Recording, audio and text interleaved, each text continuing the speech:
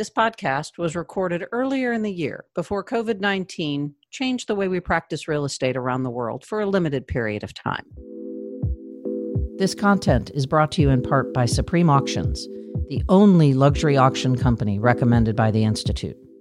Supreme Auctions is widely recognized as the first auction company to design a program to work alongside and in partnership with luxury real estate professionals and their clients.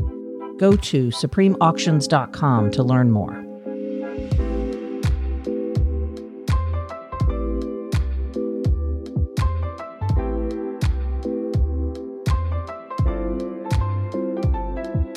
Hi, Debbie. How are you? I'm great. Good to be here with you guys today. Great to see you. Just fabulous. Today we're going to talk about getting that luxury listing. Okay. And it's kind of a broad topic. So we're going to stay broad, then we're going to get really deep. Okay? All right. Sounds good. So when I say that to you, and again, we're, in your coaching practice and the business that you run and when you were an agent, how did you really kind of break through and get up to that next higher price point and start getting those listings? And, it's actually such a great topic because I want to say that probably 80% of the people that come to us for coaching, they say, I want to break through to the next price point, and I don't know how to do it. Now, that might mean just bumping up a couple 100,000, or it could actually mean, penetrating that into that luxury market. But that is a very common request because if you think about it, it just makes sense. I can make more money and have more profit and basically do, the same amount of transactions is a little bit of the thinking. So when we're talking about this, one of the things that I always look at with them is let's just outline all the different opportunities and then we'll choose what's right for you and your market, right? Because their personalities are different. Some of them are newer to the business. Some have big databases. Some are more social. Some are less social. So there's not a one size fits all. But if we just put out on the table today, maybe a menu of what are some of the different things. And if they just choose even one and say, that could be my first step into that expired market. Right. And that's, that luxury market. And the reason I said expired is we were just talking about that before we got on. That's a really common way a lot of top luxury agents broke into the market. And I'll give you a perfect example.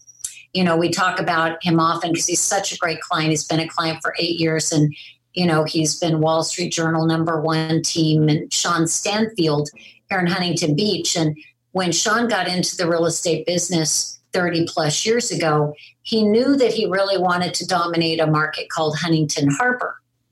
But like many high-end markets, it was very saturated with the old players, right, that had been there forever.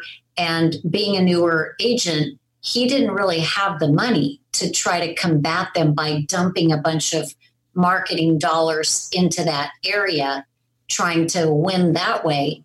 So we thought, what's another way, that I can go about this? And there were a lot of expired listings at that time because the market was beginning to shift. And we are seeing that in some of the luxury markets where the sellers are not realistic. That's why there's the old saying, better off to be the firstborn, the second wife, and the second or third agent on a high-end expired. That's great. So he started getting in front of those people. And he was enthusiastic, he was positive and aggressive, and he didn't take them if they weren't realistic about the price. So then he started selling them. And then he became known as the guy that got it done. Now, as he started to make some profit, now he started to fuel that momentum by starting to market there and then ultimately claiming that as a farm. And then he really used that as the launching pad to spread across the south end of Huntington Beach and just keep expanding that reach. But it all really started from those expired listings. That's great. That's a great story. The thing that comes to mind when you talk about Huntington Beach, right, for me is, okay, now let's take that theory into the non-coastal markets, okay, Right. where how I air quote it is luxury is coming to your neighborhood soon, okay? Mm-hmm. So the price points in places like where the Institute is headquartered in Dallas, Texas, they're just growing by leaps and bounds every year in a neighborhood that maybe wasn't considered anything close to luxury is today luxury. And so how in that situation where you have a successful agent who's worked, neighborhoods for quite some time, and now suddenly the buyers are coming in with these higher price points, and the buyers are so different than the people who are selling? Yeah, I always think of market expert, right? Mm-hmm. So what do higher end buyers and sellers look for? And there's a top broker in Orange County. You may know him, Cameron Mirage. He owns First Team Real Estate. And he had me years ago do a whole series of focus groups with buyers or sellers in the higher end and ask, what is it that really causes you to gravitate to an agent? And their answer in different words, but all came down to the same message. They are a market expert. So a buyer wants to know, for example, if they, come to Dallas and they say, well, we're really active. We want to be near, hiking and outdoor activities, but we also like fine dining and we don't want to have to drive 30 minutes to get to a restaurant. And I don't really want a tract style house. I want a community that's more interesting and established. And a great agent that knows their market would be able, it's just like a computer searching. Oh, I know exactly where to take you. Right. And being able to get them to where they want to be. So I think buyers are very picky today. They're less patient. They're more demanding in terms of, even though they don't pay the commission of the agent in most cases, they definitely want someone that can help them find those pockets that might be right for them. So, but then on the other hand, with sellers, it's that same market expertise, helping them decide where to price and how to target the ideal buyer and who their competition is. But I find that most agents spend very little time studying the market. Yes, that's interesting. How do you kind of change that mindset for them? I mean, some of it is just they just get busy. Right. So simple things like most markets, especially in the luxury, will have a tour day, a broker tour day, because it's too hard to get in to these properties. And our top luxury agents, they are fanatics about attending those tours. And they carry their little booklet and they ask questions of the listing agent and they gather knowledge. If they don't know that area or they don't know that architect, they're just taking notes, gathering, whether they have a buyer or not. They're just absorbing what's out there, in the industry. Also looking at things like for your members, you have incredible reports that you provide for them both locally and nationally. They should be studying those and using those as talking points. They should know the days on market in their MLS. They should know the absorption rate.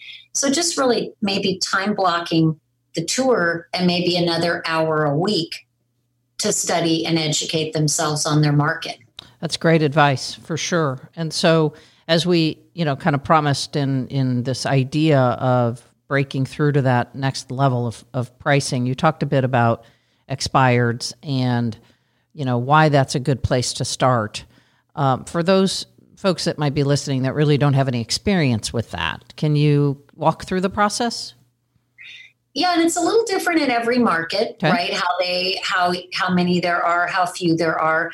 There's always more in the high end, though. And the reason for that is because sellers in the high end, of course, their property is special and unique. Sometimes it's hard to, quote, comp out because it is a unique location. So, I'm thinking of one, an agent gave me an example that they just listed, Lake Coeur d'Alene, and they listed it for, I think, 1.4 and sold it for 1.3. But when that seller started originally, they started at 3.4. Oh, my. Then they dropped it to 2.5, and then they dropped it to 1.8.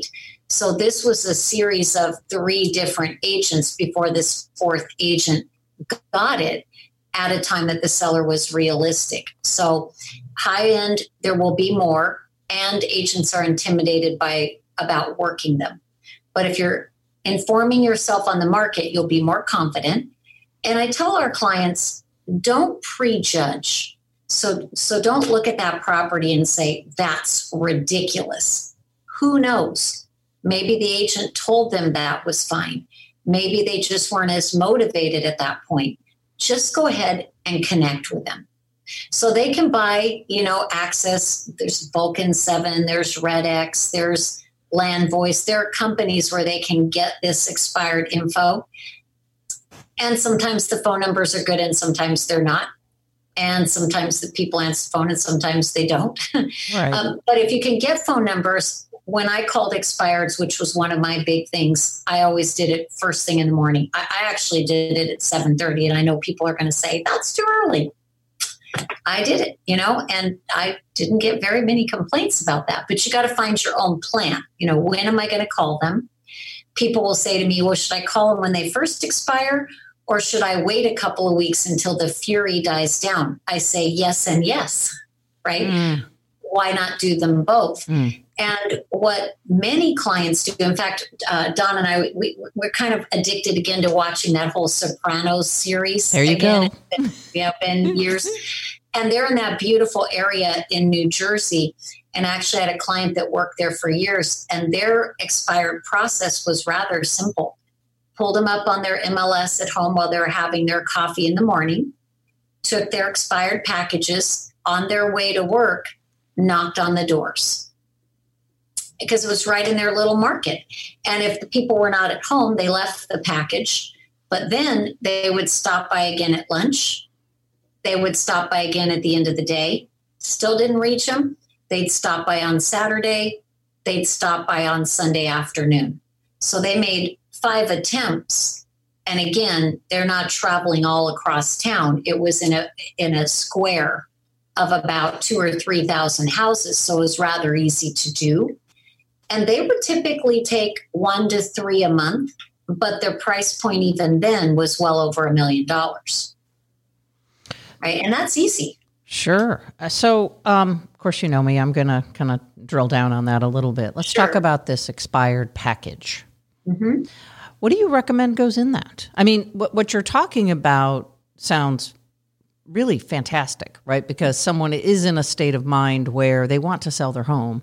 Right. And now what is going to resonate with them in this expired package? Yeah, that's interesting because it depends. Like if you're here in Newport Beach, you might get 50 packages delivered to your door today if you expired, right? If you're in Oklahoma, you might not get any. Mm-hmm. So it just depends a little bit on how competitive the market is. They're all a bit different. But if you think about it from the standpoint of what does the prospect want? Because we don't usually approach it that way. We approach it as what do we want to tell them? Mm-hmm. And if you think about walking a mile in their shoes, how come no one loved my house? I feel so rejected. What's wrong with it? How am I going to fix this? Should I try this again? And that's why for our coaching clients, we actually put together a booklet, an educational resource, why your home didn't sell and what can be done about it. And in that educational resource, it doesn't pitch the agent. Instead, it talks about, how often it's a function of marketing or targeting the wrong buyers or timing in the market. And it does address price, but while it can be price, it's not only price. So it's like a helpful booklet that's not a pitch piece. Now, if they want to make their own, my advice would be if you're writing a booklet like that, you got to be careful because your tendency is going to want to be, well, I want to put my awards in there and I want to put my, and how I know, just educate and inform them. And then the cover letter could be your track record, the success you've had in the past, and how even if they're not ready to list, you'd like to see them to maybe keep it in a quiet sale inventory. Or, if I find a buyer and I call you, we just want to get in the door. That's the main thing. We want to get in the door and get into that conversation. And so in this, it sounds like what you're really recommending is that the package is customized, that you do some research, you look at the house. No, not in the cover letter? That'd be great if you could, if you only had a few, right? Or if you had certain things you really wanted to target. But more about having something that is a go-to that you could deliver to them that they'd be interested in reading. Right. And then a cover letter, which is really track record and credentials. Okay. Now, people might be saying, but what if I don't have track record or credentials in that market? Lean on the track record of your company. Oh, that's great. The company's ranking, and nothing is going to be magical as much as your conversation with the people live. Getting into that door if you can. That's excellent. And just trying, right? I mean, just don't talk about it, do it. So 50 in Huntington Beach, or where you said Newport Beach, or people can have 50. Wow. Right. But very few agents will actually knock on that door and try to talk to the person. They'll mail it, they'll FedEx it, they'll have a courier drop it off. And yet the agents will actually knock on the door and then, just like Margie, go back in the evening, go back on a Saturday, go back on a Sunday. No, they're not leaving a new package every time. Right. They're just going back until they catch those people and talk to them eye to eye. Yeah. And, that the idea of getting in front of them really does give you the opportunity as the agent to prove, right? The proof point, the demonstratable market, expertise. Isn't that what you're after? Well, and I know what people are saying is, well, what do I say? What do I do when I get there? When I started selling real estate, my broker said, you have to do expired. So I didn't know what I was doing. So I would just call them up and say, can I come and look at your house? And they would say, well, it's off the market. Oh, well, can I still look at it? Well, why? Do you have a buyer? I don't know, because I haven't seen it, but I'll look at it. If I do, I'll tell you. If I don't, well, maybe I could find one. I'm going to be in the neighborhood anyhow. Well, we're not listing right now. All right. If I ever came across a buyer, though, do you think you still want to sell? Well, yeah. But we're just not listing. Okay. Why don't you show it to me then? That way, if I think I have someone, I won't be wasting your time. Okay, fine. And they'd let me in and I'd look at it and I'd go, it's a really good house. I don't have a buyer right now for you, because I'm not going to lie about it to them. Right. I don't have a buyer right now for you, but I'll tell you what, I can get this thing sold. Are you guys willing to sit down and talk to me? Let's talk about it. And that was the fancy script I used. And 1 month I remember listing like 10 expireds, but it really wasn't anything more than energy, enthusiasm, getting in the door and talking to them, right? And getting past that resistance. Wow, that's a great story. And, seems like something people can do. In your experience, so let's kind of go back to the very beginning of this idea of why listings expire, right? Mm-hmm. And does that have any sort of meaning around the price most often, or is it the house? I mean, what's your experience on that? If we talk about luxury, it typically could be how it's staged or not staged, right? And staging, of course, is like super prominent in certain parts of the country, just now catching on in others. Little bit tricky, though, about how much money do I tell them to spend? Do I tell them to remodel the kitchen, remodel the bathrooms, gut the house? And usually no. Most of the top luxury agents agree that that's very dangerous because they may not get a good return. So if nothing else, at least just, sprucing it up, lightening it up, moving some things out. So sometimes it's poorly shown. Then often it's not marketed well. You see some where they're marketed in the wrong area in the MLS, or the photos are horrible, or they have too many photos. There's no reason for anyone to even go. The other thing is often accessibility. Some of the sellers in the luxury properties make it really difficult to show the property. And if it's difficult to get an agent in, they're going to move on. I remember when Donna and I were shopping for a house last year in Newport, it was so frustrating because we would be calling on Wednesday or Thursday saying we'd like to look at the houses on Sunday.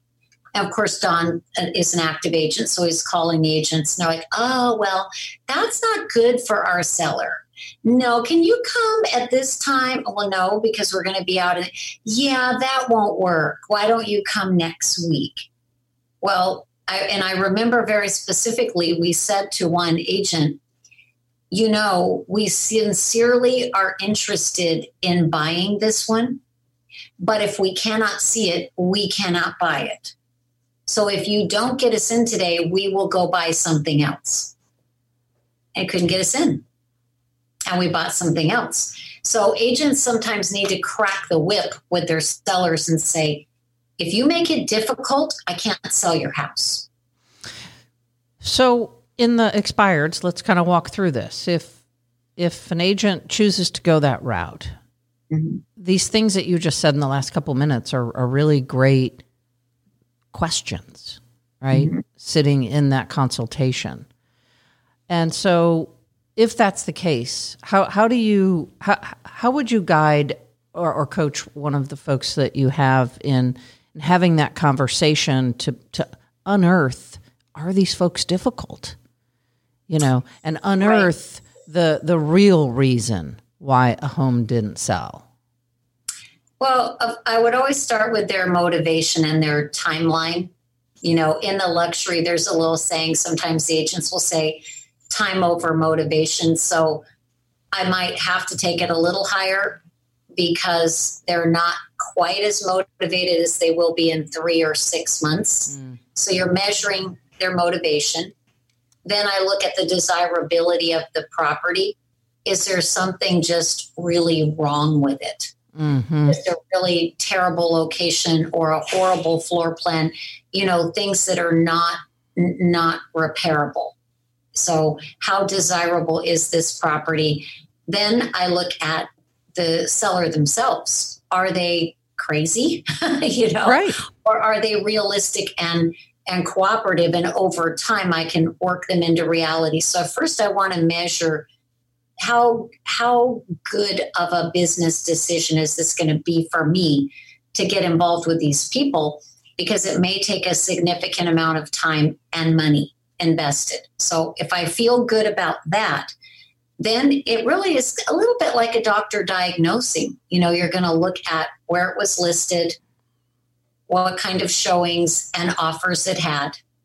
What's very interesting is often they'll get 2 or 3 offers within the same price point, but it's not the price point they want. But it's not coincidental that the buyers keep gravitating to that price. That's probably what it's worth. So what were the offers they had?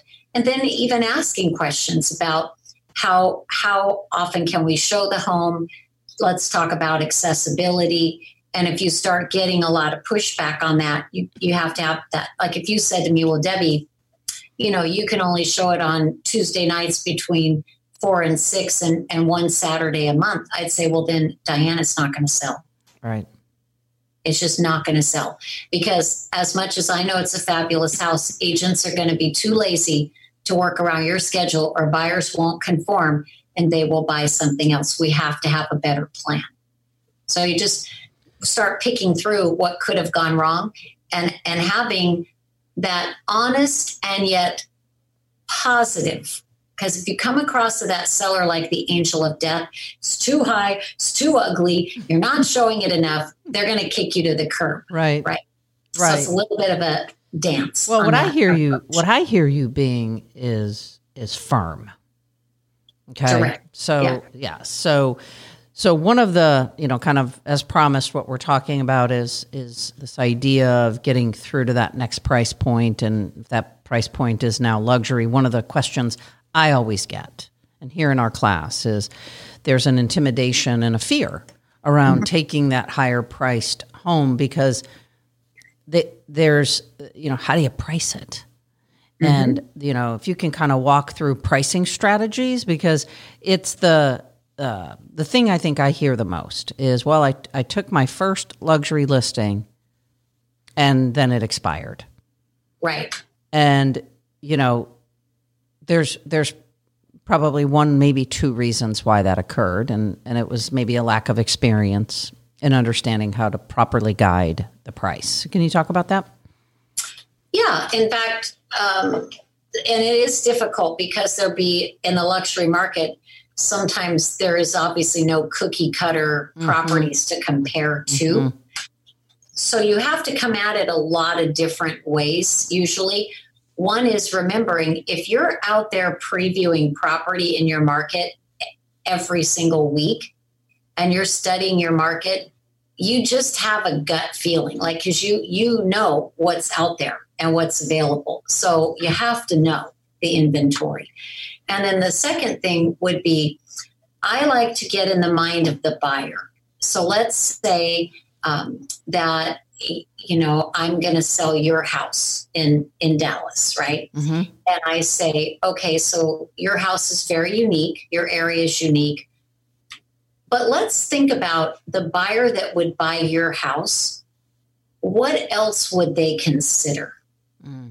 Right? And see, I don't know your neighborhoods as well as I do mine. So I'll give you an example.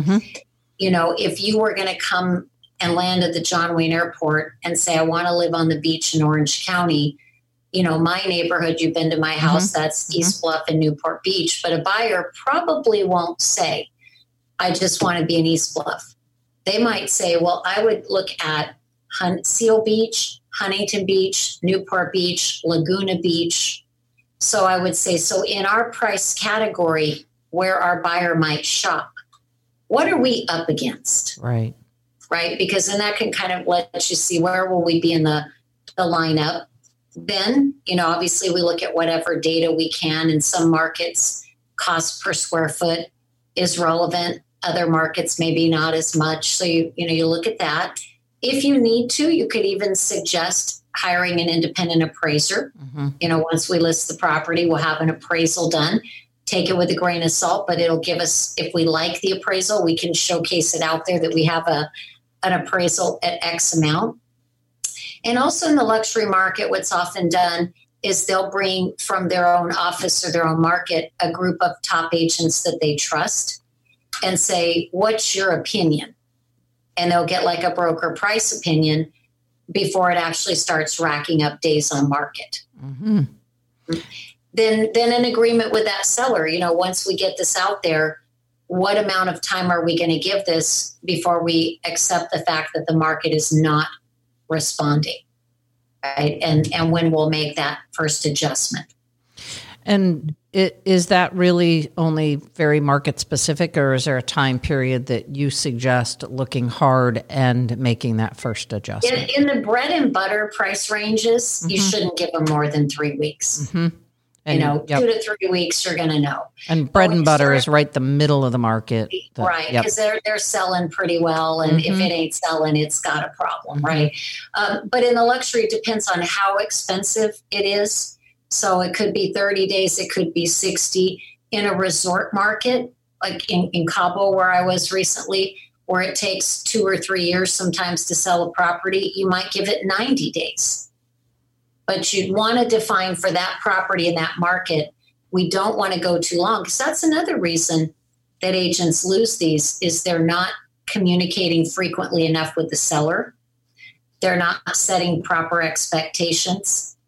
And they're not pressing the seller to adjust the price. So it just kind of stagnates. And then they feel embarrassed to call the seller. Then the seller gets mad because they're not talking to them. And it just spins into a cycle where it goes nowhere. So in this idea of okay, I've decided I want to really go for it. Luxury is a price point, right? It's a threshold. We call it the luxury threshold in any community. And I just decided that I want to go for it. I really feel like I've got all these things in line that you're talking about. I've looked at expireds. I think there's a couple that I want to go after. What else do you think I should do? To find other luxury opportunities? Mm-hmm. A lot of the luxury opportunities are going to come from social connections. Okay. So if you think about where does my ideal luxury client hang out? Where can I meet them? And people might start really overcomplicating this. It actually could be fairly simple.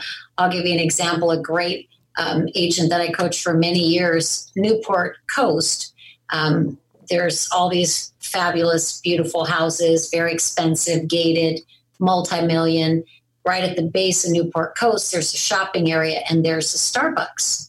And this particular agent had a routine every morning, 7 to 9 o'clock. He'd be at the Starbucks sitting right by where the people picked up coffee in his branded shirt, working on his computer, not on his phone because he's there to talk to people. So he had his career apparel on, sitting there. Now he farmed and marketed to that area so they'd recognize his face. Or people would just chat while they're standing there waiting for their coffee to be done. Oh, how's the real estate market? That was his way to prospect because everybody flowed through that Starbucks. There's another in Corona Del Mar, Bandera, a great restaurant there. And all the neighborhood in Corona Del Mar often ends up there for happy hour. So I know another lady who goes there twice a week, gets a glass of wine, has a book, usually that's like real estate or something related. And she's sitting there reading her book and people go, oh, how's the book? What's that about? Are you in real estate? And it could be a charity. It could be the arts. It could be being on the, museum members committee, whatever.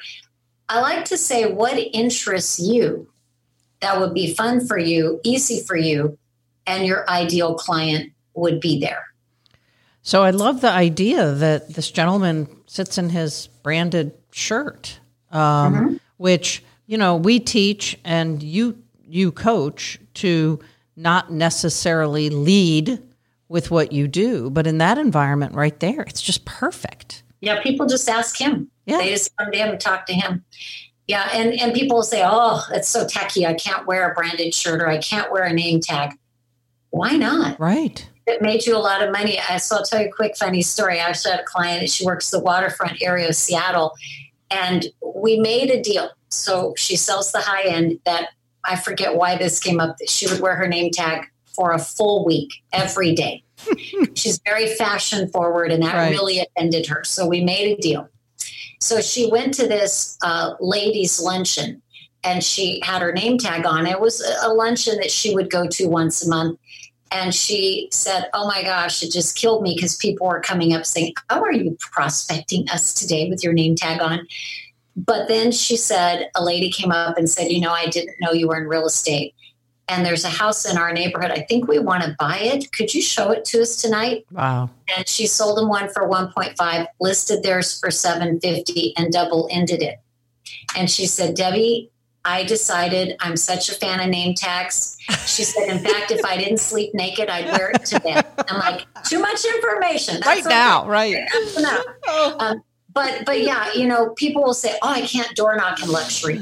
We have tons of clients who do. Mm-hmm. Oh, I can't wear career apparel. Well, Sean Stanfield's entire team wears their Sotheby's nice blue nylon polos. Right.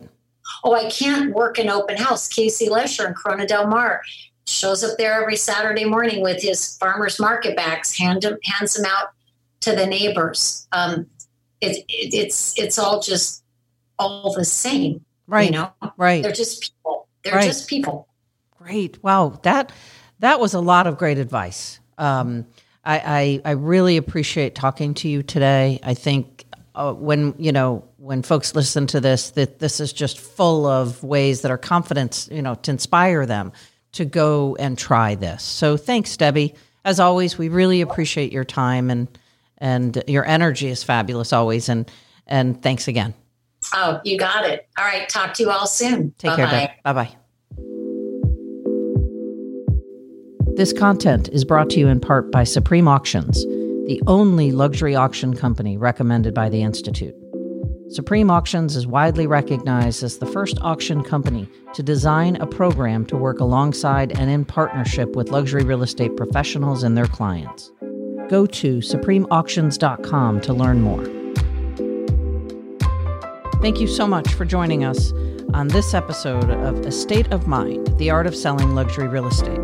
If you're interested in learning more about the Institute, you can find more at luxuryhomemarketing.com. If you like what you just heard, please share with a friend, and don't forget to subscribe, rate, and review this podcast. Thanks for listening.